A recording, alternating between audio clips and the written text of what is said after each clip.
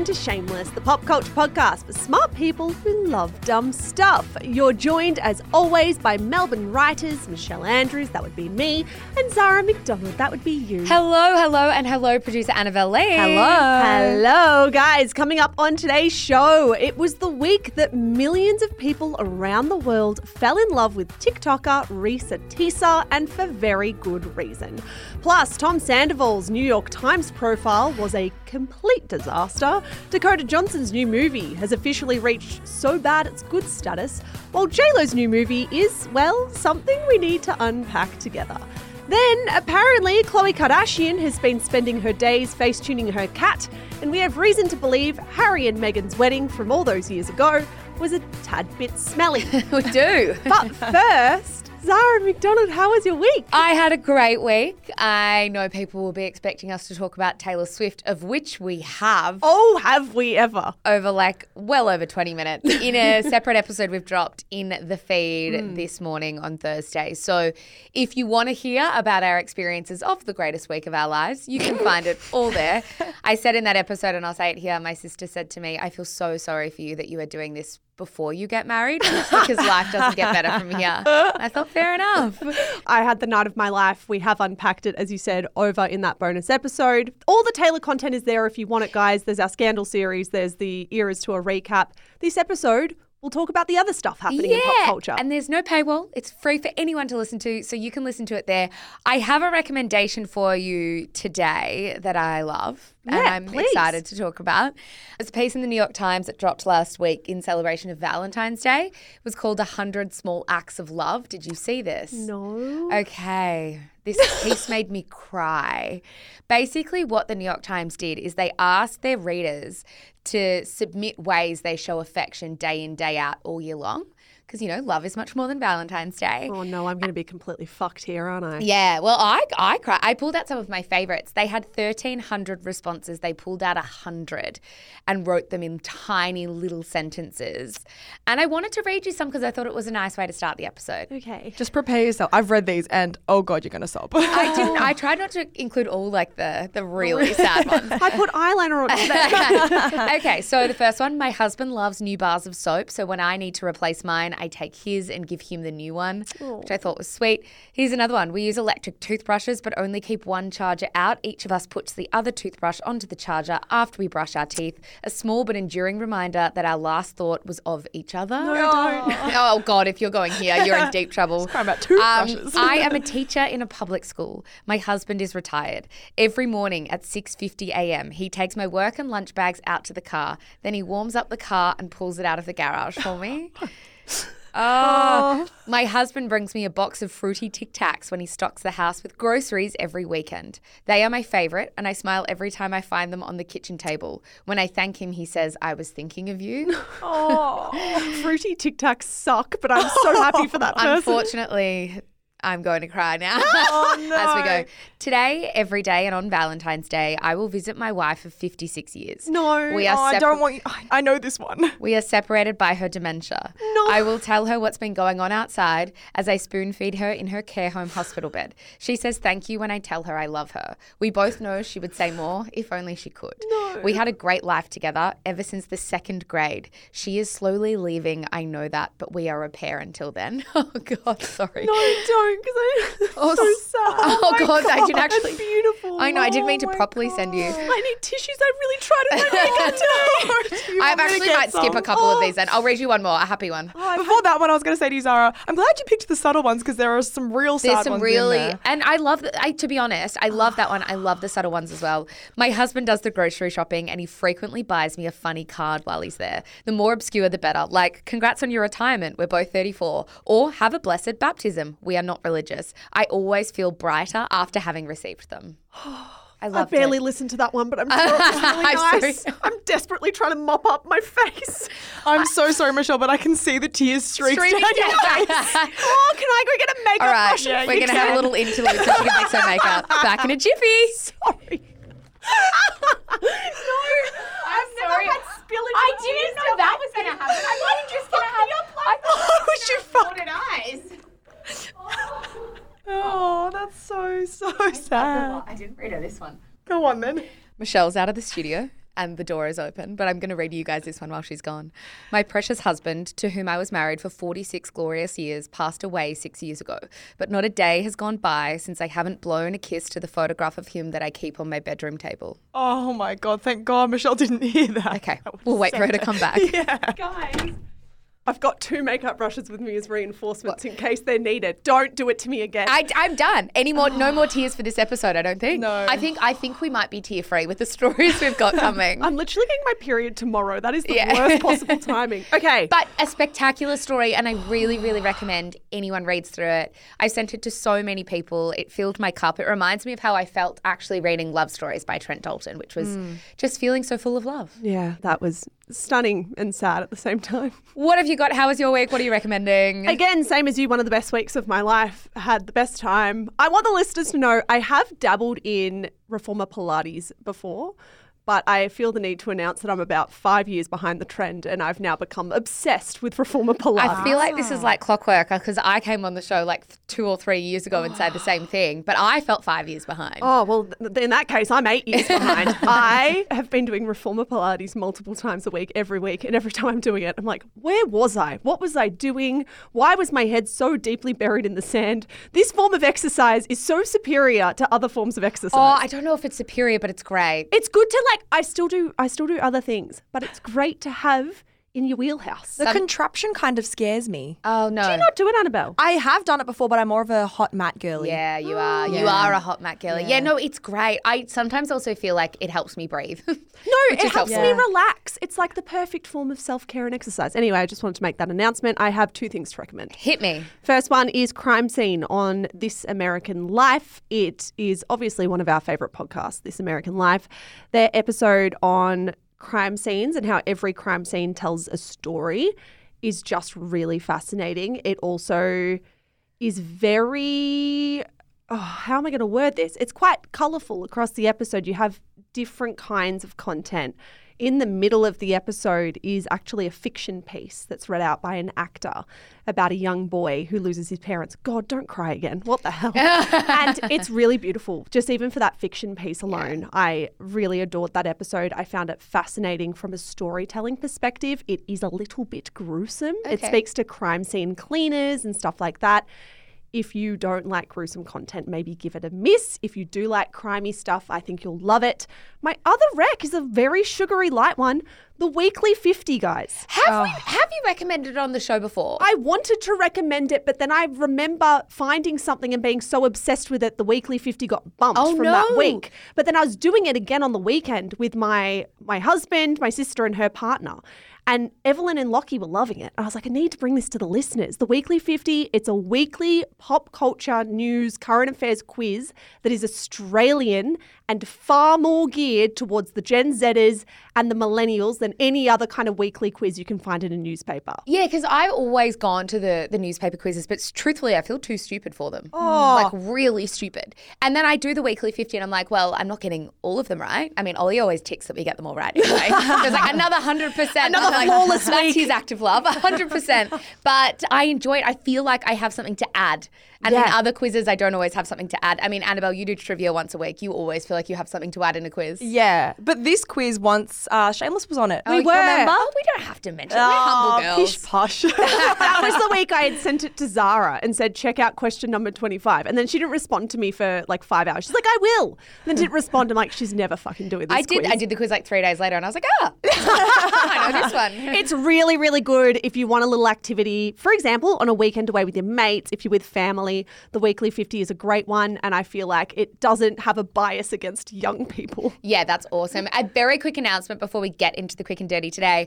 We have launched a brand new series over on our book club and we cannot not mention it because we are very proud of this one, Michelle. We are. It's called The Tastemakers. It is hosted by Gemma Diamond, who we absolutely love. She's been on a few episodes of Everybody Has a Secret with you, Annabelle. Oh, yeah. God, she's good fun. She is love great Gemma. fun. We love Gemma. It's an interview series with some of the biggest tastemakers in Australia when it comes to culture, food, fashion, you name it. You're kicking it off. Yeah, Your first episode. I think I say pretty explicitly in my episode that I'm a tastemaker when it comes to pop culture trends and social media. I'm not a tastemaker in many a realm. Don't come to me for a restaurant recommendation. But I would listen to and watch anything you recommend. Most things. I would say 95% of things. What am I not a good tastemaker at? You can expose me. Restaurants. No. I would just say that time you recommended while you were sleeping and then I watched a movie. And that's why I said 95% of things I love. She's going to cry again. No. I mean, I love you. No, The Tastemakers is so amazing. Michelle is kicking it off with our very first episode. And it is obviously rooted in reading. You know, a lot of people are tastemakers in reading. You are a tastemaker in reading as well. But it's just this beautiful sort of collection of lifestyle, career, as you said, food. We've got some amazing people on there. So head to our book club feed and get that one because we're really excited about it. It's also living on Instagram as well. And there are some beautiful videos that our video editor Charlotte has put together. Yeah, we're so excited about this one. We think you guys are going to love it. I miss doing interview content more. So we're really doing a lot of interview content over on the Shameless Book Club. Yeah. All right. Let's get into the quick and dirty. As always, we bring you the top 5 or 6 or 7 maybe today, scrolling down my run sheet, stories from the rough and tumble of the celebrity and pop culture news cycle. Michelle, tearsy. No, if the shoe fits. Andrews, what have you got for me? If the crown fits. Nice. My first story. How Tom Sandoval became the most hated man in America. That is from the New York Times. New York Times writer Irina Alexander has profiled Tom from Vanderpump Rules. He is, of course, the man we spoke about a lot in 2023. He was at the heart of Scandival, the reality TV drama that saw him cheat on his partner of a decade, Ariana Madix, with her friend and their co-star, Rachel/Raquel Leviss. We all remember the story. Now, this profile has only just been published as we're recording and it is starting to make waves on socials. And I'm not a Vanderpump Rules fan. Really? But I wanted people to know that if you're not a Vanderpump Rules fan, you should read this profile. It's very fascinating, Mish. I completely agree. We need to tell you that when this interview occurred between Irina Alexander and Tom Sandoval, there were 2 other people in the room. One of them was Tom's new assistant, Miles. The other was his new 23-year-old publicist, Riley. Yes. Now, I think Riley becomes a key figure in this story because she was, positioned at the very start of the story as the crisis PR expert in the room, and the journalist, Irina, is like, that never makes for an easy interview for a journo. However, once she started to realise that Riley was once fanatical about Vanderpump Rules and at 23 doesn't have a huge career in crisis PR and a whole lot of experience under her belt, realised that perhaps it wasn't exactly the right person to be in the room with Tom while this interview was taking place. Yeah, because Tom gave many a quote that was beyond clunky, I would say. I don't even know what adjective to put there, but he is giving some very poor quotes. It started off with, "This, I feel like I got more hate than Danny Masterson and he's a convicted rapist." Yeah. Later in the piece, we get this and we're going to read it to you exactly how it is in the article. So this will be Tom Sandoval's quotes interspersed with Irina Alexander's writing. "I asked Sandoval why he thought the scandal got so big. I'm not a pop culture historian really," he said, "but I witnessed the O.J. Simpson thing and George Floyd and all these big things, which is really weird to compare this to that, I think. But do you think in a weird way it's a little bit the same?" Okay. Yeah. Look, the O.J. Simpson comparison, maybe we're talking about pop culture slightly there, but we're talking about a murder trial. We're also talking about We're also talking about two black men. Yeah. Even referring to George Floyd as a pop culture story. Yeah, it's deeply bizarre. I imagine when Irina was told this quote, I mean, she wrote in the story that she looked straight over to the publicist, Riley, who was just typing furiously on her phone. Like no one intervened. There wasn't anyone else in the room to be like, Like, what just happened? The piece, so Irina's writing continues, "I think I knew what he meant. He was trying to express the oddity of becoming the symbolic centre of a nationwide discussion and a major news story. What he communicated instead was something more honest, which is how much the experience has made him lose perspective." Irina went on, "He sighed and drained his teacup. Then he got up, put on some upbeat music and went upstairs to get ready for a night out. Sometimes he says too much," Riley said, "and the following day he forgets what he says. Then she went upstairs to have a quick word with him. The next day, I was supposed to attend the taping of one of Sandoval's confessional interviews for the show. I was about to get in my car when I received a text from his publicist, Riley's boss.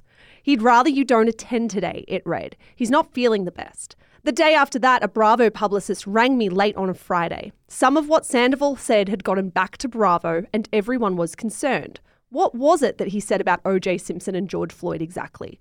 Maybe Sandoval wasn't ready for this. The Bravo publicist asked if I really needed to see him again. Could the network facilitate an interview with one of the show's other stars instead? Yeah. Now, when the interviewer actually did meet up with Tom Sandoval 2 weeks later, he was flagged by an NBC exec and a Bravo publicist and had this to say. It's the first time I've ever been single as a celebrity. I'm not saying I'm a favourite celebrity, but still just having some notoriety and being single, it's a cool muscle to flex.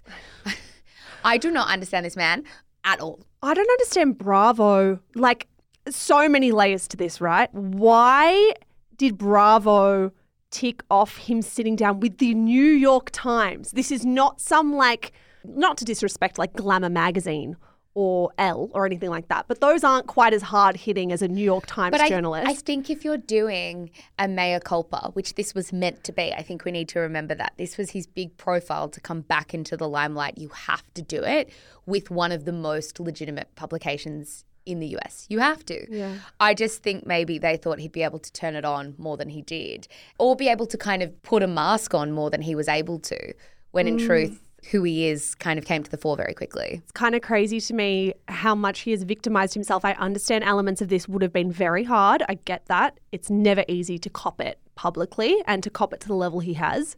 But to bring George Floyd's name into the conversation is a level of victimhood from Tom Sandoval that, like, I cannot comprehend or make any excuse for. Our second story, woman's divorce from pathological liar inspires 50-part Who the Fuck Did I Marry series that's taking over TikTok. That is from Complex Magazine. It's like I got home from work one day and my TikTok feed had just decided to be one thing and one thing only. It was Risa Teesa. Annabelle Lee, what's your familiarity with this story? I loaded a small snippet onto the road and that's probably all I know. Okay. Well, as your captain of binge watching content for this show, I volunteered myself as tribute. I have consumed 7.5 hours of content for the listeners of this show. I did do it on 2x speed. So I spent about 3 hours and 15 minutes of my life watching this. So the whole story was 7.5 hours. Yes. It's 50 parts on TikTok. Many of those parts are 10 minutes long. Are people watching this on their TVs? Like, it gets to the point, it's like, how long can you stare at your screen for? Where did I watch this? I watched it on my laptop for a bit, on my phone. I watched it doing housework. She's my best friend now. Like, Risa Teesa, I actually won't hear a bad word about her anymore. Now that I've finished it, I feel like I'm actually part of a pretty cool club. And could it have been condensed or was every detail riveting? We'll get there. We'll get there. Okay. All right. Before we get there, let's play you a snippet of not episode. This is actually isn't part one. This is the prelude, the interlude, before part one. So actually I watched 51 parts. So episode 0, shall we? Episode 0. I'm going to play you a snippet so we're all on the same page as to exactly what we're doing here.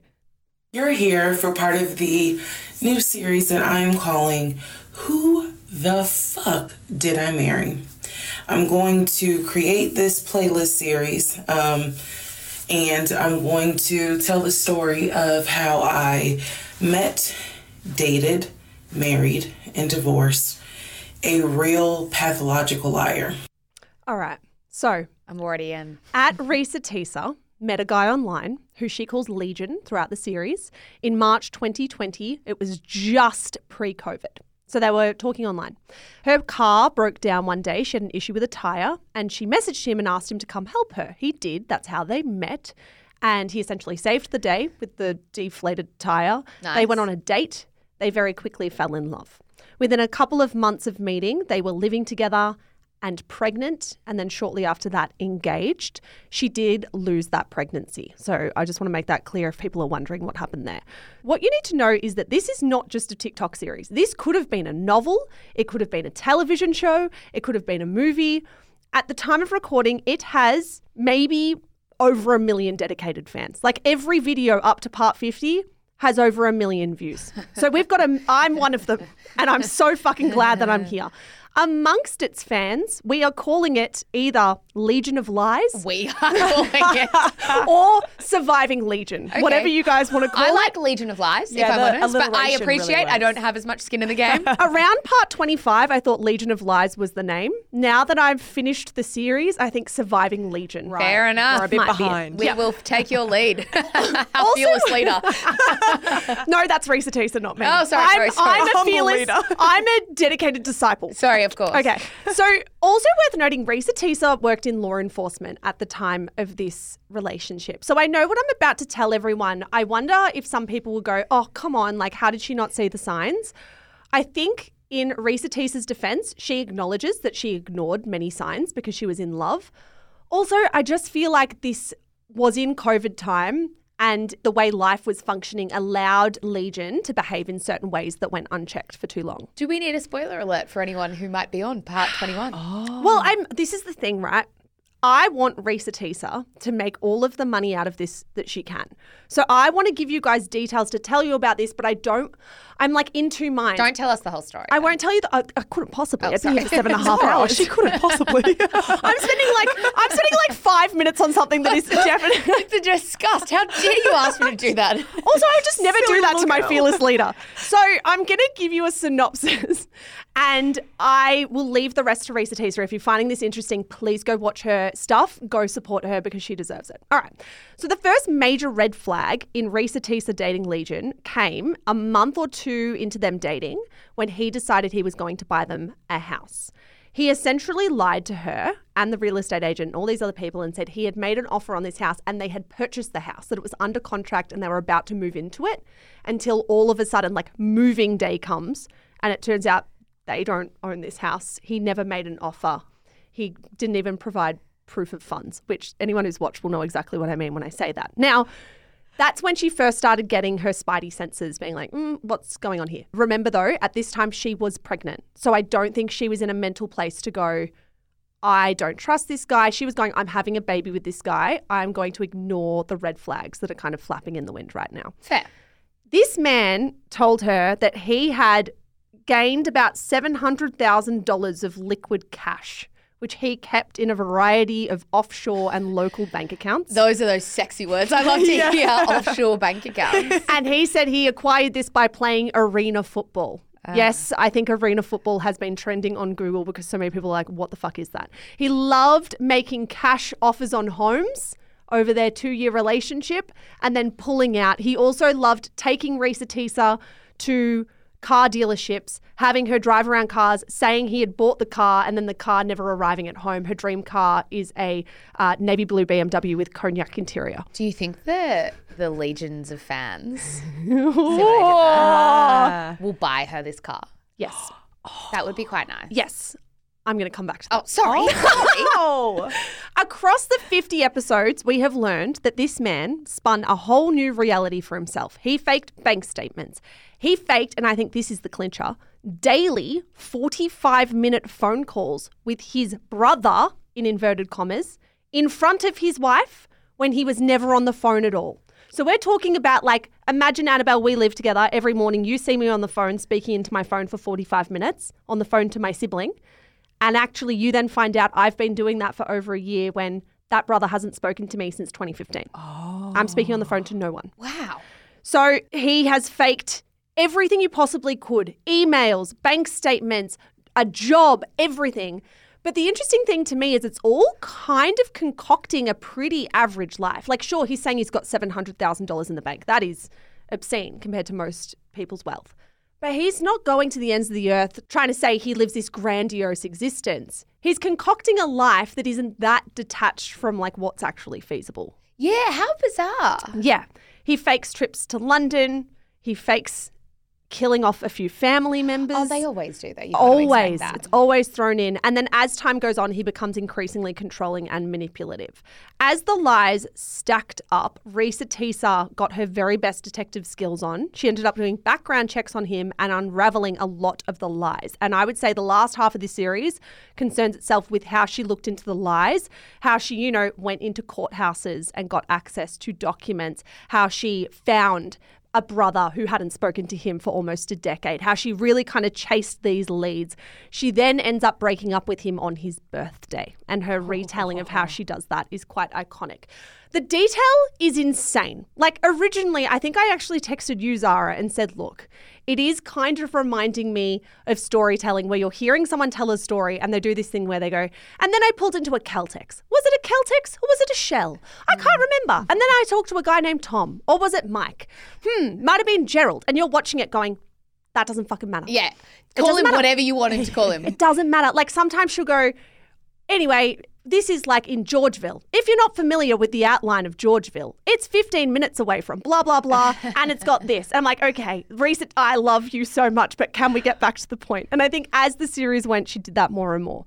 I do know a stunning amount of detail about these people. I know that he liked to wear dark navy blue cargo pants to work. I know, like, the layout of every single home they visited. I know everything there is to know about this story. I love this. Is there any grand point to his deception? You don't have to spoil it, but like, was there? She believes that he got off, like even in a sexual way, on misleading people and witnessing people's excitement about things that they were never going to get. So she was awful. Horrific. And I think this is where my love of Reesa Teesa stems from, where it really lives. She, I think, has been teaching a lot of women what to do when they come across a pathological liar. Yeah. I think that's where the community has been built. She kept audio diaries of the entire relationship. As soon as she started thinking something was wrong, she recorded audio diaries for herself, kept them in like a Google Drive, and then would consult back to them, because I think what these gaslighters do is convince you that didn't happen, that wasn't said, it was said in a different tone. But she had the proof for herself, and I think that gave her the self-belief that she could get out of this. The commenters not only have loved her points like that about keeping audio diaries, we have in-jokes together. It felt like we all watched something together. We watched it unfold. I feel like I've just met a million new best friends. And has she gained a heap of followers from this? Over 1 million. Amazing. Over 1 million in the matter of days. And back to the BMW, is she getting the car? So people have calculated how much money she would have made if she's enabled the TikTok Creator Fund on her account, which you can do in the US. You can't do it here in Australia.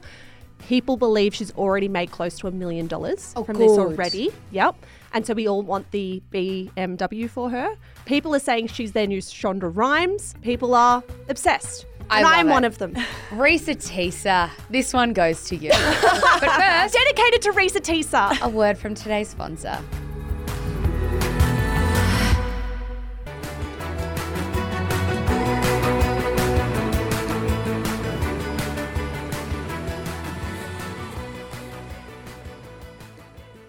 Our third story, Dakota Johnson hasn't watched Madam Web, pokes fun at Gen Z co-stars. That is from the Washington Post. Gen Z. Gen Z, either or.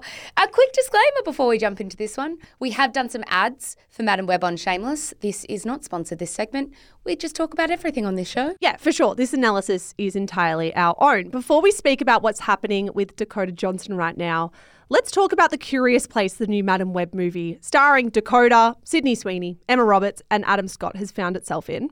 First of all, there's a bit of confusion out there. If you're wondering, is this the new Marvel movie? The answer is kinda. Here's how the Washington Post reported it. Madam Web is not a Disney Marvel movie, but a Sony Marvel movie. The backstory on Sony Marvel movies could fill an entire newspaper, but here's what's essential to know. They take place in Sony's Spider-Man universe, which is full of fringe characters from Spider-Man lore. Sony loaned Spider-Man as a character to Marvel Studios for the Marvel Cinematic Universe, so Sony makes movies about characters on the sideline like Madam Web. That's why I don't think they even had permission to have Spider-Man in this film. Yes, exactly right. And that's why it kind of is being told as like this standalone story, and that's kind of the narrative that's being pushed. The commentary about this film has been so fascinating. I mean, first things first, people are back at the movies. So people are talking about film. Secondly, people are considering this film so bad that it's almost good. I've seen tweets where people are like, go with your friends to see this. There is no other way to experience it. Yeah, this is like a unifying moment for people when it comes to this film. It's trending on socials, and I want to give an example of what we've found. We found one tweet from @MarquiseHoney with over 21,000 likes that read, Madam Web being so bad that it's actually getting people to the theatre and becoming a successful cult classic is my Roman Empire. I love that so much. Now, shout out to the TikTok edits of the product placements from Dakota Johnson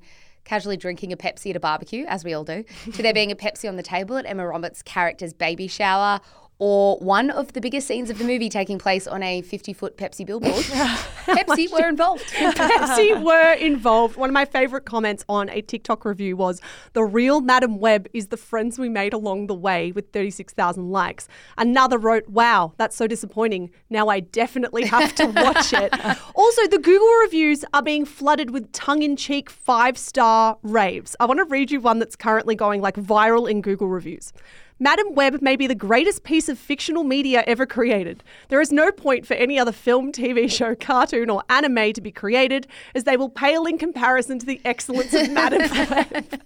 I love the internet at times like this. That's the thing. Sometimes I hate the internet and sometimes I love the internet. And at the moment, I love it. Now, that's the film. The other thing we need to talk about is, of course, Dakota Johnson and her press junket at the moment. I mean, it does feel like, and I don't know how much you guys have watched of her doing interviews on this press junket, but I can't work out if she's trying to distance herself from the film or her castmates or the whole shebang. I mean, she did tell one interviewer that there were drastic changes to the storyline after she signed on as star. And when she said it, she went, drastic changes. And as we know, Dakota Johnson has been adored for years as like the straight talking, no bullshit celebrity that will tell you what you want to know, right? And she'll also kind of confuse you. We can't forget that AD house tour where she says she loves limes and then said later she doesn't like limes. She's allergic to limes. Yeah, and then we of course can't forget when she told Ellen that Ellen was invited to her birthday party and that whole thing. There are compilations of her being iconic, doing the rounds for a long time now. I wonder, though, if either people have less patience for it in this movie or it just feels like it's hitting fever pitch and suddenly the tone is starting to change. Yeah, well, there's been a couple of clips from the press junket that have gone viral on TikTok and Twitter, and it's just interesting to kind of observe. The first, we're going to actually play you a snippet from this, is when Dakota was speaking about her 3 younger female co-stars on Seth Meyers' late night show. How did you actually like your Gen Z cast members, your co-stars? I love them. Yeah. And they annoy me. Yeah. They annoy I you love on a them. generational level? Like how they're experiencing life? Yes. Yeah. What's something, when did you feel the oldest? All the time. Yeah. Like every second. Then, in another interview about her co-stars, Dakota said this: the 3 of them got along really well and they became really close, and I mostly felt like an outsider, which tracks. So you've got Dakota saying that. And then Zara, those 3 younger female co-stars, Sydney Sweeney, Isabella Merced and Celeste O'Connor, spoke to MTV and said their own interesting quotes. Yeah, it's really interesting. I wonder if people have seen this on TikTok. But at one point in their interview, the 3 women are kind of talking about their relationship with Dakota Johnson. And I want to make it clear, their tone is very friendly and jovial and happy. And we would play you guys a snippet to get the tone, but it's covered with music and it's really hard to make sense of. Yeah, so they're kind of saying, yeah, Dakota definitely left me on red. Dakota doesn't reply to me. And someone else said, no, never. It's been 2 years. I've been left on red for 2 years. Then they said, and they turned to each other, oh, like, but we don't leave each other on red. Yeah. So it's like this big kind of joke. But I'm sitting watching it all unfold and I'm like, why are you guys joking about this? Because people will infer that there's greater meaning here. I mean, to even say that they're annoying. We're so used to actors and actresses come out and say, oh my God, I love my co-stars. We're a family on set. Like, we're so tight. And even though you know it's likely like not 100% true, it's just what you're used to hearing. Why you would go against that narrative is a little beyond me, but I'm fascinated by it. Yeah, some people are like, oh, I really love this from Dakota Johnson. She's really leaning into like, we're co-workers, not a family, and that's refreshing. Other people are saying these quotes come across weirdly, like was there tension on set? I don't know. I find it fascinating because I am not sure I would love it if I was, say, a Sydney Sweeney or any of the younger co-stars. It just has a weird tone to me. The like the annoying Seth thing. Meyers thing, that interview in particular had a weird tone. And I do really love Dakota Johnson. It almost reminds me very, very, very slightly, I want to make this clear, of Joe Coy at the Golden Globes earlier, blaming things, being like, oh, it's on my writers. Like that joke was by my writers. Yeah. There's a slight level of distancing from Dakota Johnson to say, I really don't give a shit about this movie. Like a lot of people are saying it's almost reminding them of Robert Pattinson when he was doing the Twilight press junket. There's that, but then there's the co-star element that kind of maybe feels like saying, I'm not part of this movie. I'm not even part of them. They're a trio and I'm nothing to do with it, and kind of leaving them on the sinking ship a little bit instead of being unified with quite young women in the industry that might be nice to wrap your arm around. Yeah, that's a really good point. And I think some people could say, oh, is it deeping it too much? Oh, always. Yeah. But welcome to the show, baby. But I agree with you to some level for sure. I think there's something to that. And I also agree with you that if I was her young co-star, even if I knew she was joking and I knew she loved me, I would be annoyed if you joked about me being annoying, because I would be nervous about how people would anticipate that. For example, if you two ever did an interview about me, right, and said, we love her, but fuck, she's annoying, I'd be like, what are you doing? It's different when they're not in the room and they're not in on the joke. Exactly. And I think if you put yourself at the center of it, you can appreciate why it's coming off a little bit offbeat. I mean, if anything though, her press junket's generating more publicity for the film. Yeah, it's like, is this the best tactic? If you want to distance yourself from something, I mean, it's kind of iconic and kind of flopping at the same time. So maybe the iconic status is starting to tilt away from the flop. I'm just so intrigued about what our listeners think about this on Your Say Friday, because I definitely can sense a slight tone changing, not heaps, but I think people aren't responding to this perhaps in the way she thought they would. People are pausing, be like, And I want to say as well, Sydney Sweeney will be fine. I feel more for Isabella Merced and Celeste O'Connor, who are burgeoning stars and haven't quite made it yet, to maybe be distanced from their big star lead of the film. I don't know. I feel a little bit clunky about that. Our fourth story, Jennifer Lopez's new film about herself is a strange, sexy mess, but there's a method to the madness. That is from The Guardian. Guys, lots to talk about in JLo land. Her new album, This Is Me Now, is out. It obviously billed as a follow-up to her 2002 album, This Is Me Then. Is it definitely This Is Me Then? It shouldn't be This Was Me Then? Or is it saying This Is Me Then? No, because there's an ellipses between me and then. This is me. Then. I don't know. I've actually never spent time thinking about it, but now I am. Now, obviously, This Is Me Then was released in 2002, and it was sort of released around the time that her and Ben Affleck first got together. That's why there's a follow-up now. We've spoken about it a little bit. She hasn't just released an album, though. Now there is a movie, This Is Me Now, a love story. For what it's worth, there will next week be a documentary about the making of the album and the film. Yeah. And that's called The Greatest Love Story Never Told. So there's an album, movie, documentary. Oh. And she's funded it all. Well, funded the film herself, which I'll get to. Now, according to the trailer of this film, if you're wondering what is the film we're talking about, this is how it's described by the movie itself. Jennifer has created a narrative-driven cinematic odyssey steeped in mythological storytelling and personal healing. Dropping in tandem with her first studio album in a decade, this genre-bending Amazon original showcases her journey to love through her own eyes. Now, I watched this. You watched this, Michelle. Did a lot of watching this week. I sure did. Now, I don't know what that description means, but I wasn't sure it described the thing I saw. Now, I've got to say, I watched the first 9 minutes of this. The movie goes for about an hour. It's like a musical movie. And in the first 9 minutes, I was turning to you guys saying, I actually feel like an idiot.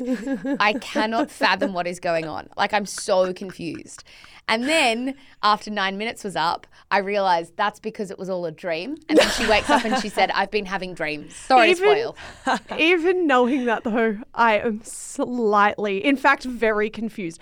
I am in two minds about this. Part of me fucking loved I agree. This Is Me Now. I was so impressed by the amount of money spent on this, and then hearing you say, Zara, that she's spent her own money to create it, I am blown away. Like, this was the production standard of a Marvel film to me. I was about to say I agree. I've watched zero. I was like, I don't know if we want to go down that path.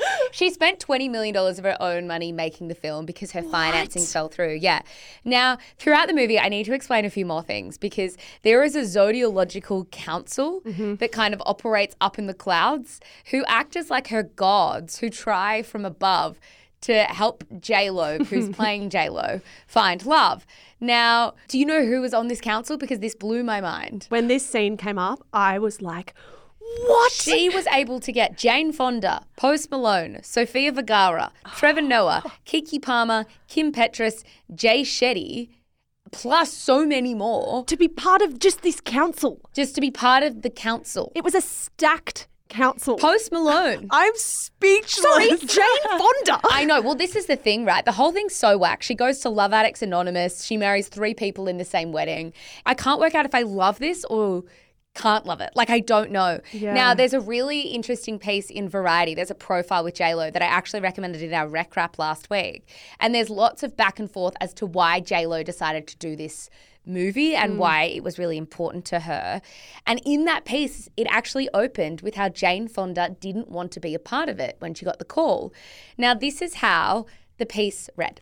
Jane Fonda had her doubts, so before deciding, she talked to Benny Medina, Jennifer Lopez's longtime manager, expressing skepticism about any project that seemed to excessively celebrate the Affleck-Lopez reunification. Now, that Variety piece also quotes the documentary, which is out next week, as I said, where Jane Fonda says to JLo, I want you to know that I don't entirely know why, but I feel invested in you and Ben and I want this to work. However, this is my concern. It feels too much like you're trying to prove something instead of just living it.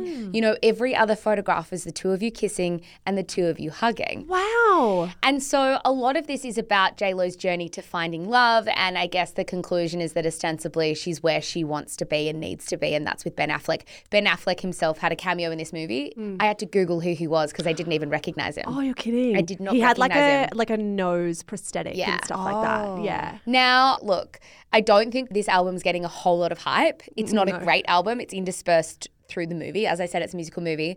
But I do think it's smart to do the movie and the documentary because you bet now I'm going to watch the documentary. Well, that's the thing. And I think I would have really, really liked the movie. I will give it a pass. I think I'd give it a 7 out of 10.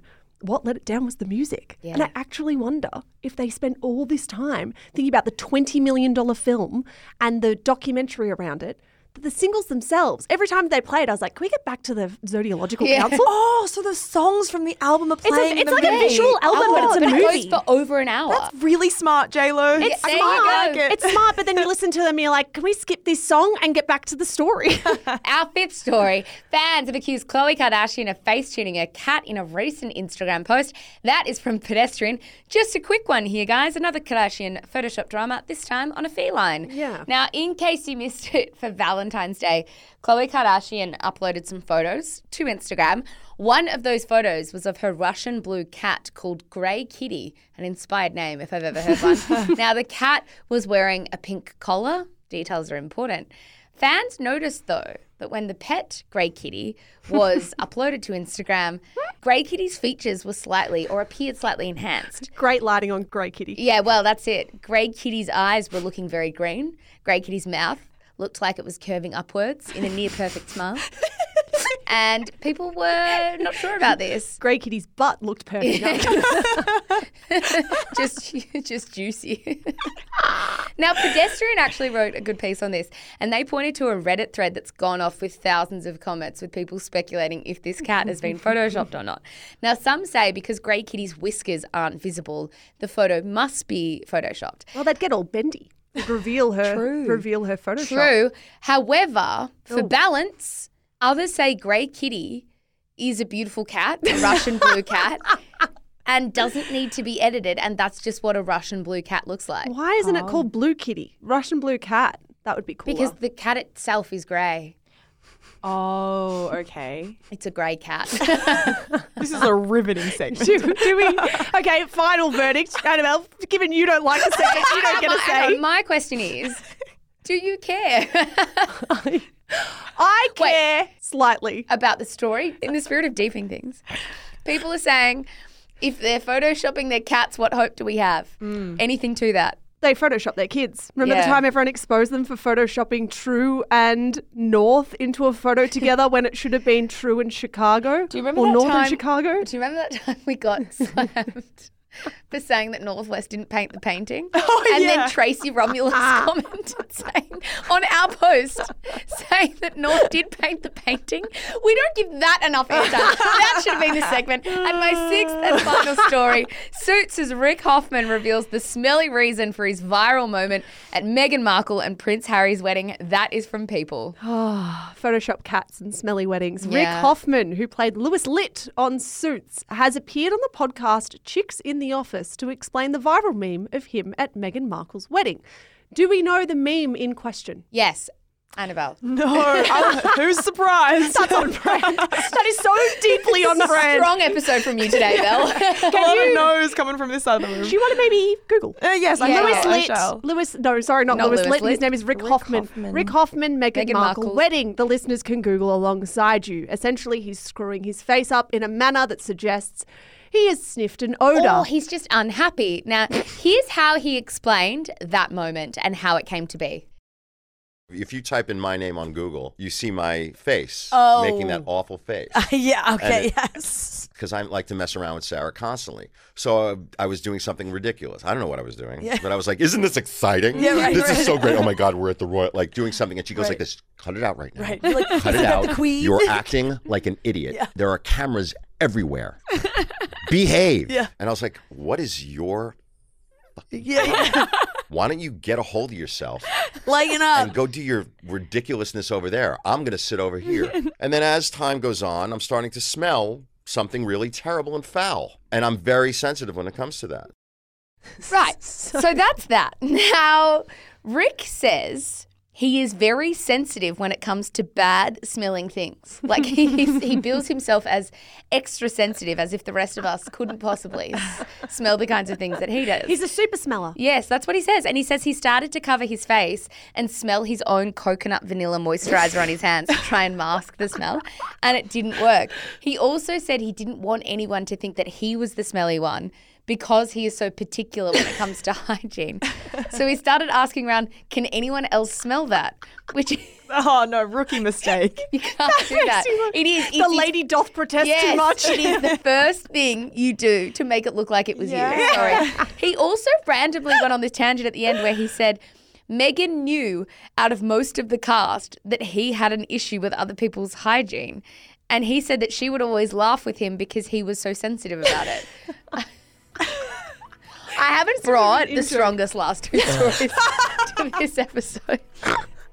If I'm honest. In my brain, I was like, how to pick this up. It's not our strongest ending to a Shameless episode ever. I was going to bring in the fact that Annabelle Lee has an inferior sense of smell. I was going to say I'm the opposite of Rick. Yeah. My man Rick. I can't smell a thing, so I often fear that I smell and people aren't saying anything. So, you know the way to get around that? Just roll around and say, can anyone smell that? According to Rick Hoffman, foolproof. That's all we've got for you. I'm sorry. Guys, please tune in next week. Yeah, we'll be back next week. And a big thank you, as always, to our audio editor, Annabelle Lee, who's sitting to my right. Oh, you're welcome. Thank you. And that's all, guys. Support the show. Support us. See you next week. Bye. Shaky sounds coming from you.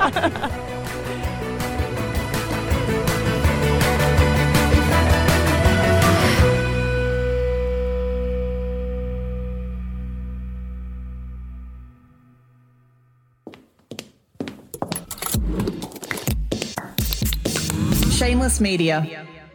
This podcast was recorded on Wurundjeri land. Always was, always will be Aboriginal land.